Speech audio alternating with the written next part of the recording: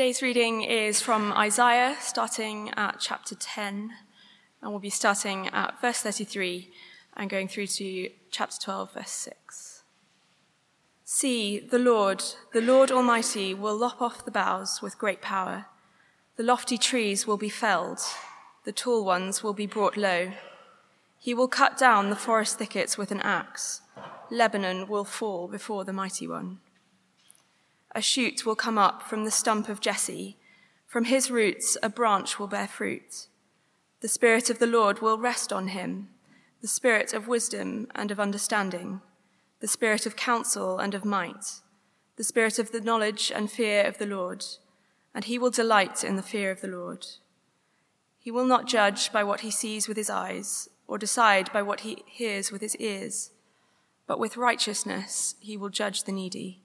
With justice he will give decisions for the poor of the earth. He will strike the earth with the rod of his mouth. With the breath of his lips he will slay the wicked. Righteousness will be his belt, and faithfulness the sash round his waist. The wolf will live with the lamb. The leopard will lie down with the goat. The calf and the lion and the yearling together, and a little child will lead them. The cow will feed with the bear. Their young will lie down together, and the lion will eat straw like the ox. The infant will play near the cobra's den, and the young child will put his hand into the viper's nest. They will neither harm nor destroy on all my holy mountain, for the earth will be filled with the knowledge of the Lord as the waters cover the sea. In that day, the root of Jesse will stand as a banner for the peoples. The nations will rally to him, and his resting place will be glorious. In that day, the Lord will reach out his hand a second time to reclaim the surviving remnant of his people from Assyria, from Lower Egypt, from Upper Egypt, from Cush, from Elam, from Babylonia, from Hamath, and from the islands of the Mediterranean. He will raise a banner for the nations and gather the exiles of Israel. He will assemble the scattered people of Judah from the four quarters of the earth. Ephraim's jealousy will vanish, and Judah's enemies will be destroyed. Ephraim will not be jealous of Judah, nor Judah hostile towards Ephraim. They will swoop down on the slopes of Philistia to the west. Together they will plunder the people to the east. They will subdue Edom and Moab, and the Ammonites will be subject to them. The Lord will dry up the gulf of the Egyptian sea. With a scorching wind, he will sweep his hand over the river Euphrates. He will break it up into 7 streams so that anyone can cross over in sandals. There will be a highway for the remnant of his people that is left from Assyria, as there was for Israel when they came up from Egypt.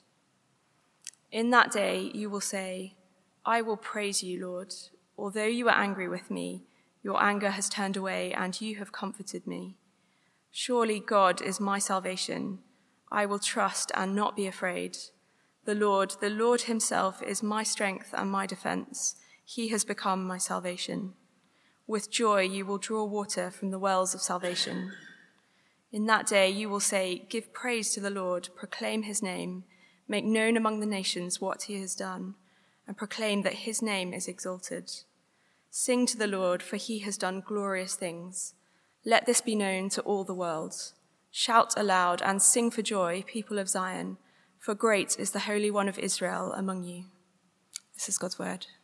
Morning, everyone, and let me add my welcome if you're joining us today. We're looking at 4 chapters of Isaiah, but it's all right. We'll focus mainly in chapter 12.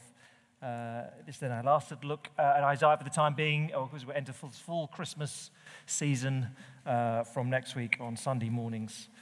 But we come to the end of a section. Chapter 13 is a new little block, so it's a good place to finish. Let me lead us in prayer as we begin.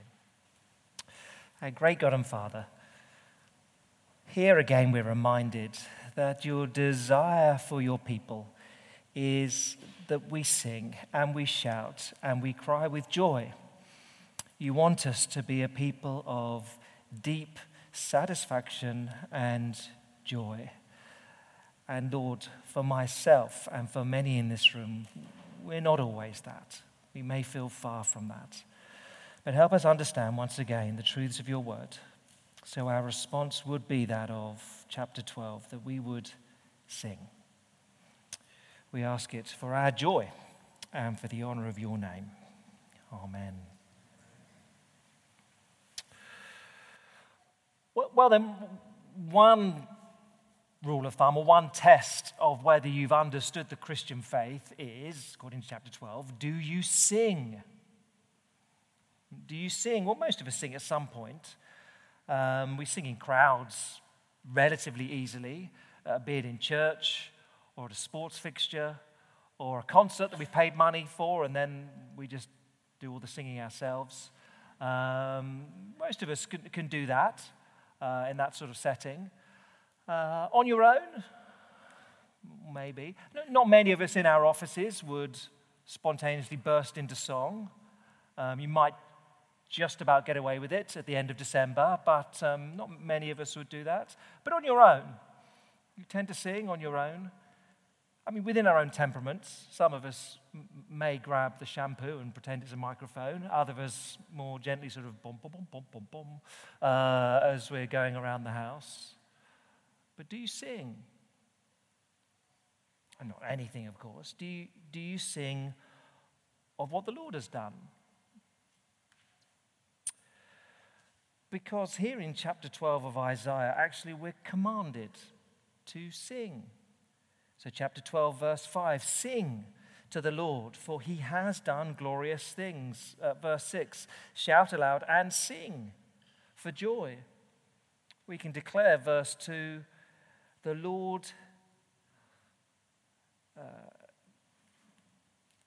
is my strength and my defense, or song, as the footnote will tell you. The Lord is my song. So actually we're commanded to sing of what God has done. And of course you have to be realistic. Often we don't. I'm not just talking about the one time we gather in the week and sing together, but just emotionally, in our lives, in our attitude, we don't. It may be that the troubles of life have mounted up and singing is just hard. It may be the pleasures of life have gathered around you and you just can't see how good God is. I mean, there are times in everyone's lives where it's hard to sing. Shared before, perhaps, at the end of 2013, many would know in our family we suffered a bereavement. For the first few months of 2014, there was no singing. I can remember vividly, it was around September time, emerging from the shower and Kerry, my wife, saying, "You were singing. I haven't heard you singing in the shower for 9 months." That was a big deal. Now, to be honest with you, the excitement of me singing wears off pretty quickly in anyone's earshot, but it hadn't happened for months, and now you sing again. Yeah, there are times when it's hard to sing, but the default setting of the Christian life should be that we sing. We take pleasure, we rejoice.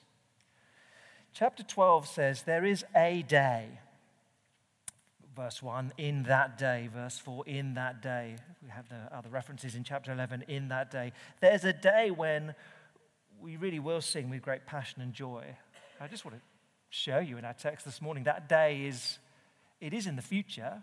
There is a day of enormous singing when we're united with the Lord in the new creation. But that day is also now.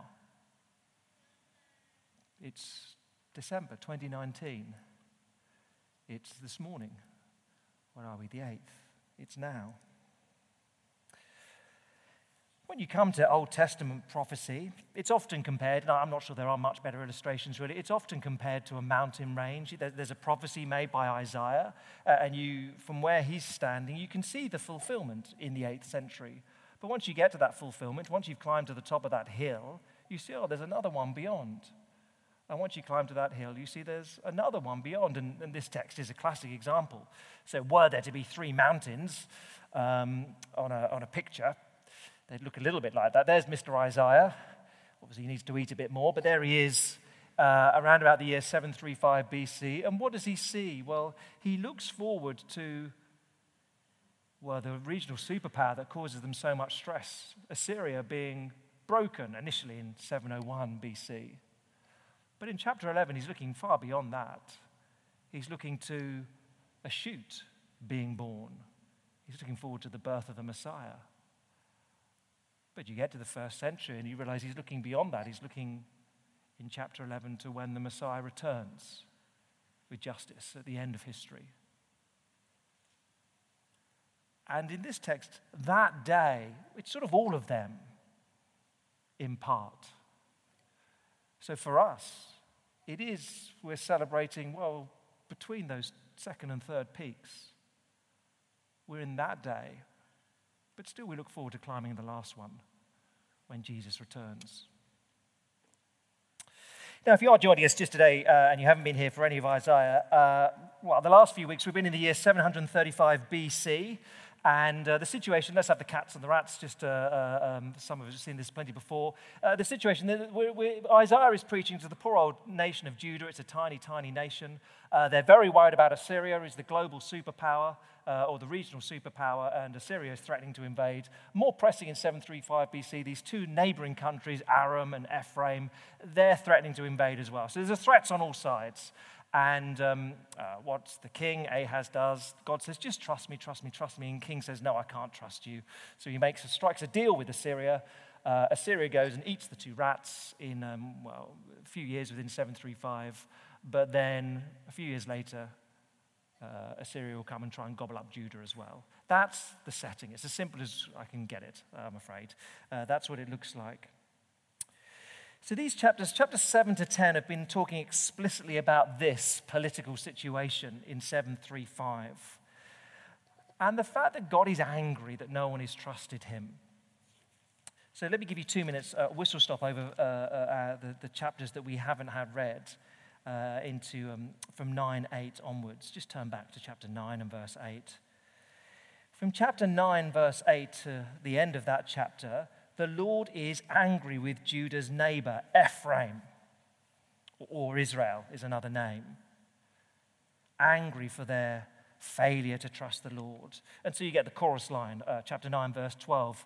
His anger is not turned away, his hand is still upraised.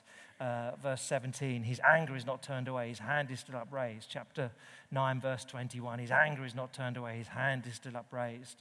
So God is going to judge Ephraim or Israel. But at the same time, God is angry with Judah, this little nation, because they've not trusted him either. And in their behavior, there is exploitation, there's corruption that is flowing from the fact that they're not trusting the Lord. They're trusting in their own resources. So chapter 10, verses 1 to 4. Well, let me just read verses 3 and 4. Here's what's coming to Judah, the little nation, where Isaiah is preaching. Judah, what will you do on the day of reckoning when disaster comes from afar? To whom will you run for help? Where will you leave your riches? Nothing will remain but to cringe amongst the captives or fall amongst the slain. They've been oppressing, depriving the poor of justice. And still God says, my anger is not turned away. The Lord's hand is still upraised. So they're going to get judged by the Lord and Judah. And then the rest of chapter 10 is Assyria. You can see from the heading. The heading is a helpful one. The Lord permits Assyria to invade. She's so arrogant. And that's the whole of chapter 10. And so it just starts to emerge towards the end of chapter 10, encouragement again for Judah. Yeah, you'll be invaded. It takes place in the year 701 BC. But there's some within this tiny nation of Judah who keep on trusting the Lord. So verse 24 of chapter 10. Therefore, this is what the Lord Almighty says, my people who live in Zion, don't be afraid of the Assyrians who beat you up with a rod, lift up a club against you as Egypt did. Here's the encouragement. Very soon my anger against you will end, and my wrath will be directed to their destruction. That's chapter 7 to 10. The setting, 735 to about 701 BC. But then chapter 11, Isaiah looks beyond the 8th century BC and says there will be a Messiah or Savior who comes. And then chapter 12 tells us how to respond to him. So chapter 12 in Isaiah is the sort of summary, and it's certainly the application of chapter 7 to 11. Here's what you do with the knowledge that a Messiah has come, you sing. There's the history. Let me try and make it much simpler. Here are 3 reasons to sing that chapter 12 gives us. We'll need to turn back to chapter 11 in particular to understand them, but here are the 3 reasons. Sing. Sing, for the Lord's anger is turned away. Sing, for the judge brings a perfect world. And then thirdly, sing, for God himself dwells amongst you. Okay? 3 reasons to sing. God's anger is turned away. The judge is bringing a perfect world. And God himself dwells amongst you. 3 reasons to sing. Let's work through them. First then, sing, for the Lord's anger is turned away. Chapter 12 and verse 1. In that day you will say, I'll praise you, Lord. Although you were angry with me, your anger has turned away and you have comforted me. Surely God is my salvation. I will trust. I'll not be afraid. The Lord himself is my strength and my defense. He has become my salvation. And with joy you will draw water from the wells of salvation. So sing because God's anger is turned away. Now, for Isaiah's original hearers, they're not told how that happens. They're not told why that happens in particular. It's clearly related to the Messiah that's coming in chapter 11. But for you and me, it's easier in one sense. We live this side of Jesus coming. We don't fear invasion from a big cat called Assyria, don't worry. But we don't fear invasion particularly. But everyone who has become a Christian is able to recognize, I deserved God's anger against me. But the anger has turned away because of Jesus. It's always worth saying, of course, God's anger is not like ours, a fickle emotion. We're angry when inconvenienced, angry when someone drives badly in front of us, angry when someone is demanding of us. It's a fickle emotion. God's anger is a feature of his goodness. It's his opposition to all that is wrong. It's constant, it's judicial, it's measured, not reactive, over the top. His anger is with our failure to trust in him, acknowledge him, rely upon him, which leads to our exploitation of others. But here we're told his anger has turned away. Let me put it in these terms. When I was a teenager, I think it was age 16, my mother got me a job at the local relatively prestigious hotel. It was Essex, but it was relatively prestigious, this hotel. And they did vast weddings was their big shtick. I mean, could hold up to 500 for a wedding. So expensive, big deal, a lot of money being spent on such things. Mum got me a job there, and great, it was a reasonably enjoyable place to work. The owner was the same guy who'd owned it when she had worked there 20 years earlier, and they clearly got on well, and she got me a job, and so I walked. And it was fairly daunting, it was a busy place, it was 500 for a wedding, and anyway, I think it was the third week I was working there. I was put on the team that was serving top table. He's issued the owner manager issued me some instructions. Go and prepare bread rolls. Now I clearly wasn't listening to his instructions properly, so I went and prepared baskets of bread rolls to pass around top table, etc.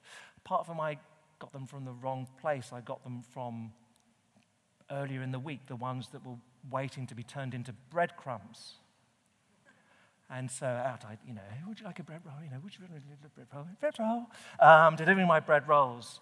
But then people are trying to open them and they're losing fingernails. Or if they're super brave, they've gone for it and have lost a tooth.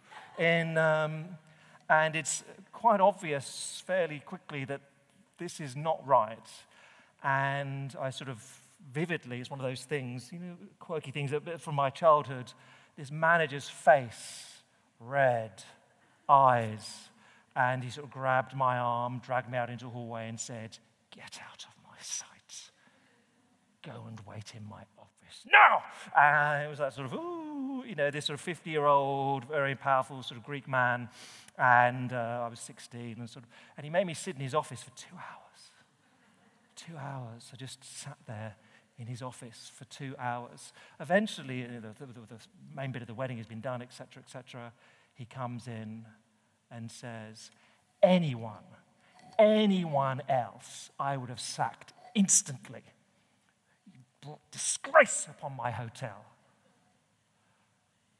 But your mother was a wonderful employee.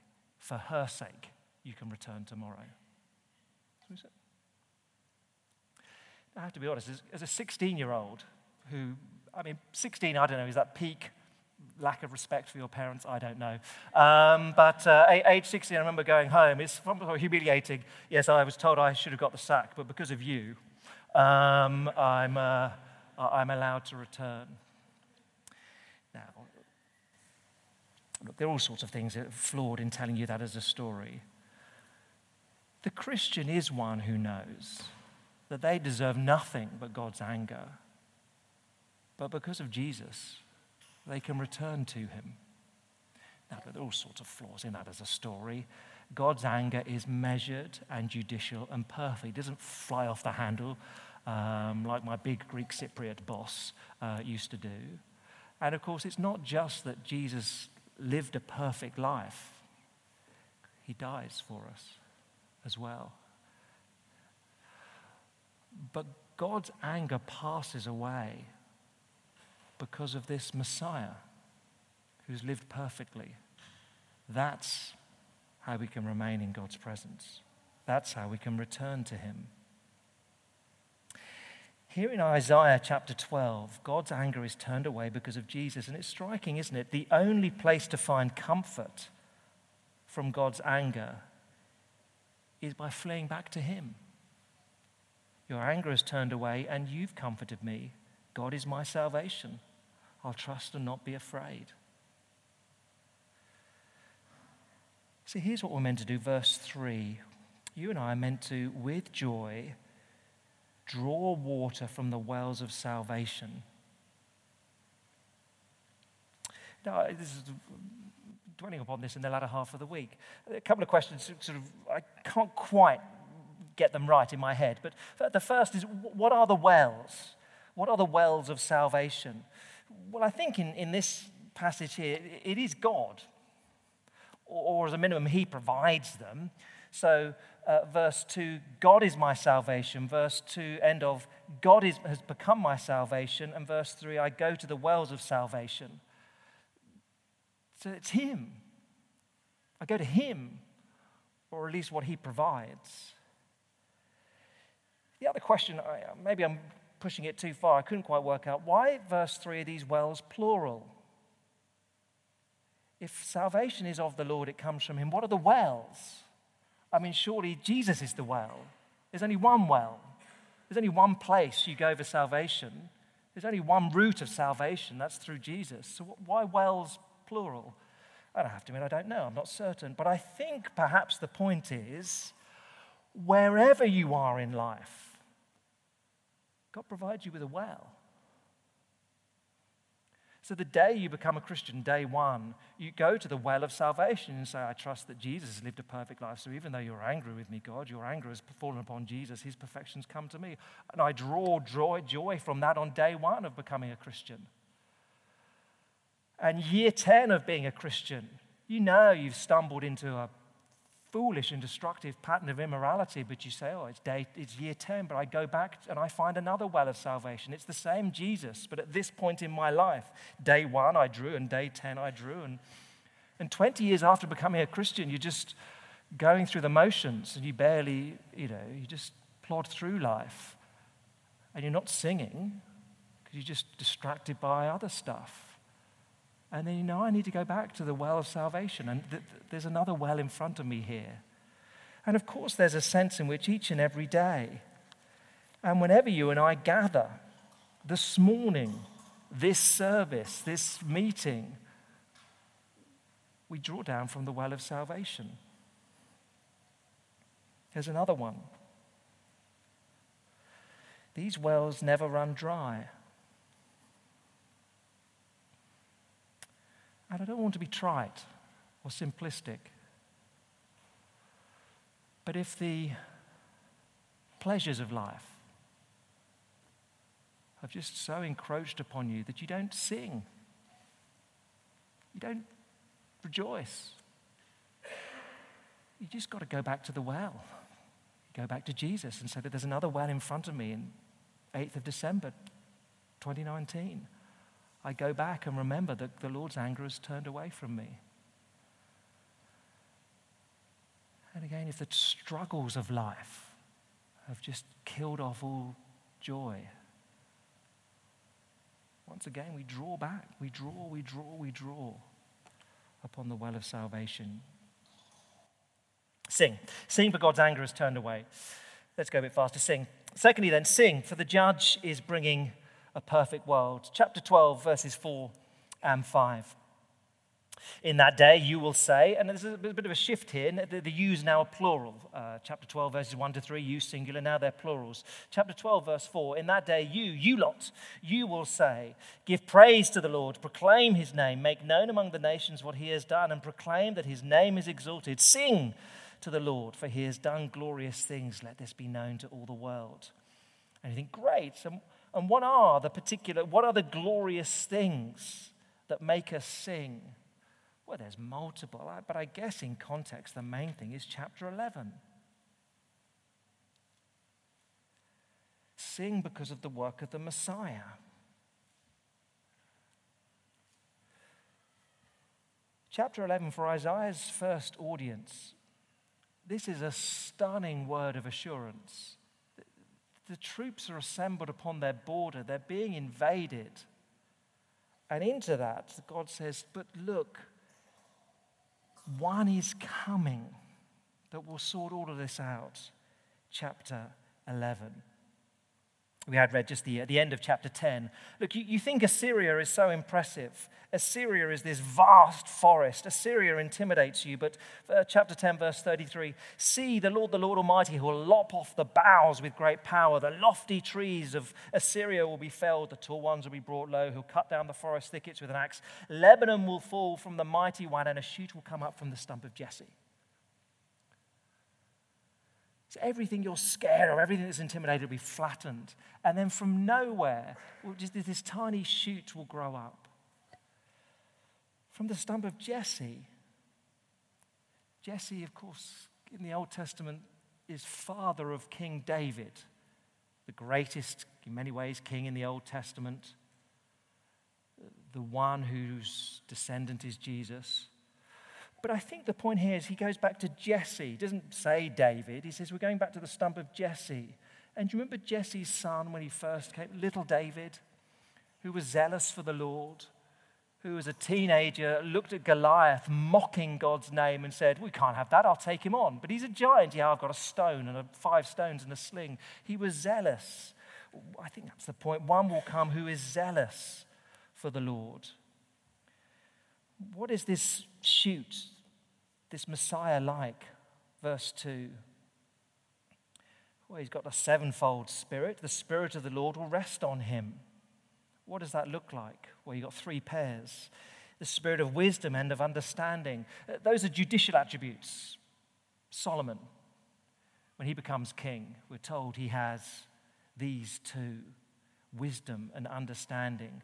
1 Kings 3, this is how you make good decisions. He's got the spirit of counsel and of might is the second pairing. That just has a sense of military strategy. He always knows the right thing to do, always knows the right course of action. What do we do in this situation? I don't know. He always knows. The spirit of knowledge and fear of the Lord. Knowledge, that's just truth applied to everyday life. The fear of the Lord is the beginning of wisdom. And this one, he delights in the fear of the Lord. The word delight, it's a scented word. It's that smells good. He delights in it. That's what he's like. What does he do? Verse 3, he'll not judge by what he sees with his eyes or decide by what he hears with his ears, but with righteousness he'll judge the needy. You see how perfect that is? Verse 3. You and I are limited. Did you see what happened? No. What does the CCTV footage show? I don't know. It's a bit blurred. This is perfect. Did you watch BBC drama The Capture? It was on early in the autumn. It's obviously fictional, but it was very clever. A security service was tapping into lots of CCTV footage and editing it so particularly for potential terror subjects. They were made out to be doing crimes that they actually hadn't done. Sort of preemptive justice, as it were, all immoral, etc. But of course, you have juries watching the footage of the CCTV and saying, well, there it is. Obviously, that man is guilty when it never happened. I mean, we're limited by what we see with our eyes, and whereas he's not. Just gets everything right. He's never wrong in his judgments.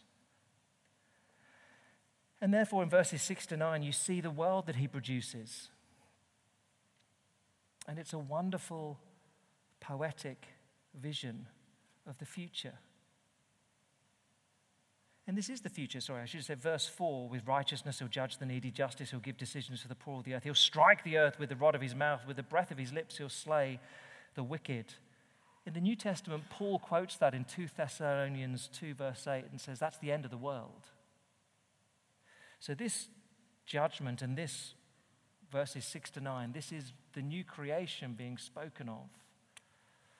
What does it look like? Well, verse 6, the wolf will live with the lamb, the leopard will lie down with the goats, the calf and the lion and the yearling together, the little child will lead them. No, that's not right. Ask David Attenborough, that's not right. What happens when a wolf lies down with a lamb? It eats it. It doesn't go, oh, you're nice, I've never met anyone from your Wales before, whatever it is. Let's have a chat. Less of this enmity, less of this sort of just, I bite you, you run away. Let's chat and get to know. It doesn't happen in real life. What's the point here? It's the end of, I think, exploitation. I mean, he may just be talking in literal language, but I think given that Isaiah has lambasted the rich exploiting the poor, the larger nations invading the smaller, he's saying it won't happen. Exploitation has ended. No longer can the strong feed off the weak with impunity. Verse 7, I think, is the end of fear. The cow will feed with the bear, the young will lie down together, the lion will eat straw like the ox. It's the end of fear. Daisy the cow is arranging play dates for her daughter with baby bear. It's the end of hostilities. Their young lie down together. They trust one another. Lions are becoming vegans. You don't fear them. You can wander up to a lion in the wild and not be scared. It's the end of fear. And I think verse 8 is the end of death. The infant will play near the cobra's den. The young child will put its hand into the viper's nest. All these echoes of Genesis 3 taking place. You don't fear anymore. You don't fear your children, and they won't die. Well, verse 9 summarizes it all. There's neither harm nor destruction, nothing to fear. And Isaiah says this is what the judge brings when he returns. This is what the world will look like. So even though we're not there yet, sing.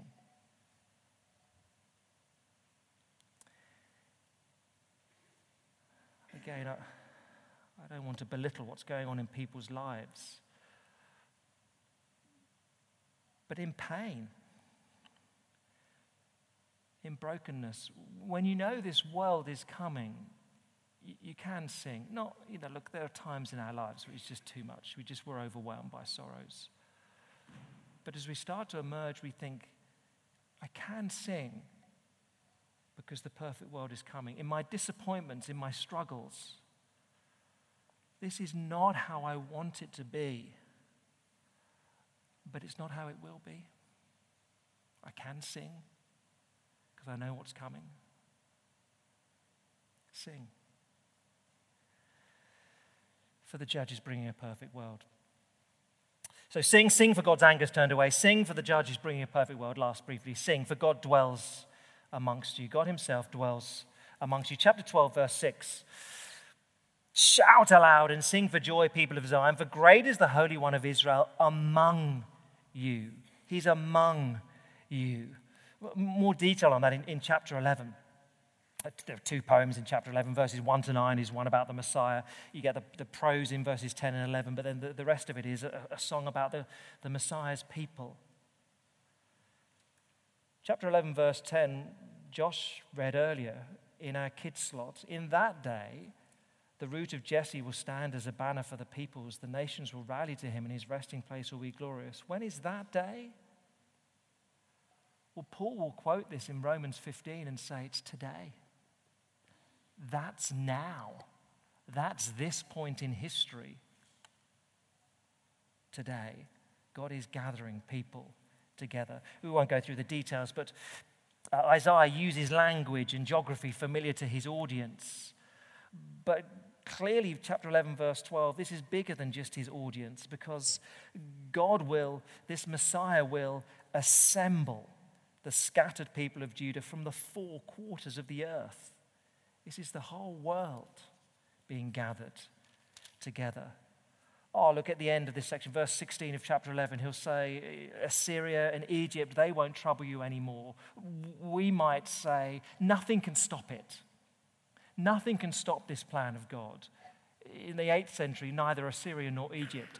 In the 21st century, nothing can stop this. Not, I don't know,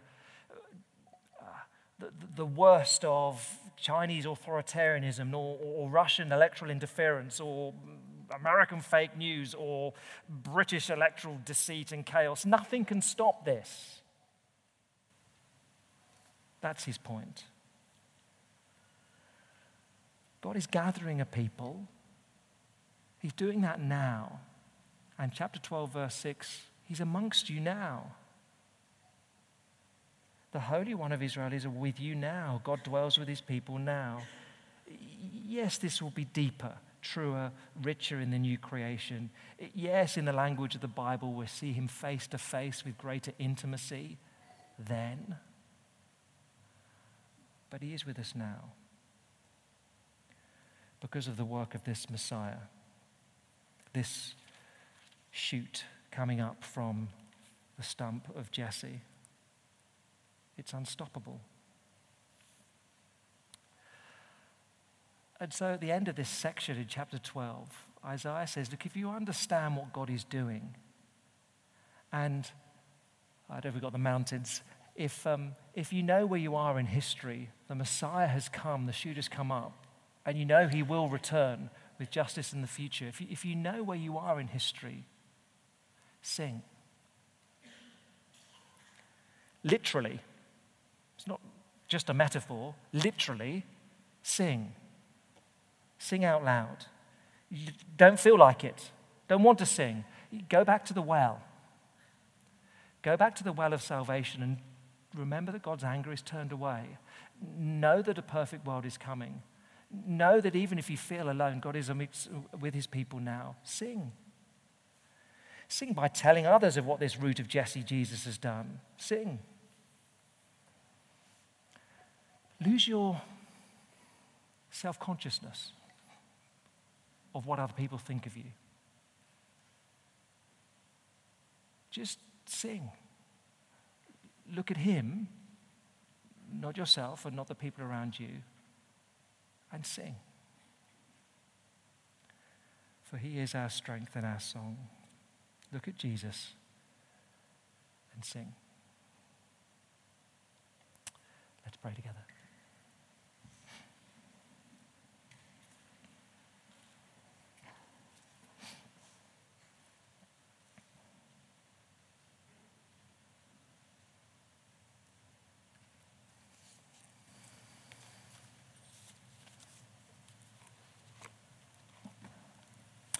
Hey, great God and Father, you know better than any the states that we're in this morning, where we stand before you.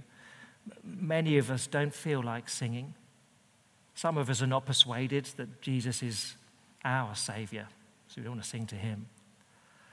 Some of us are just crushed, and there's nothing in us that can rouse the effort, the energy to sing, because we're just broken. But Father, for many of us, yes, we have cares. Yes, we have troubles. but yes, we're distracted. And so for many of us, would we, even this morning, even now, sing? Would we go to the well of salvation, the Lord Jesus Christ? Know that there is a deep well there for us even this morning. Remember that your anger has turned away from us to him, and sing. Father, even for those of us walking the darkest of times at the moment, would you help us to look forward also and know that this is not the end. A better world is coming. And so even just listen. As others around us sing, and take pleasure in their singing.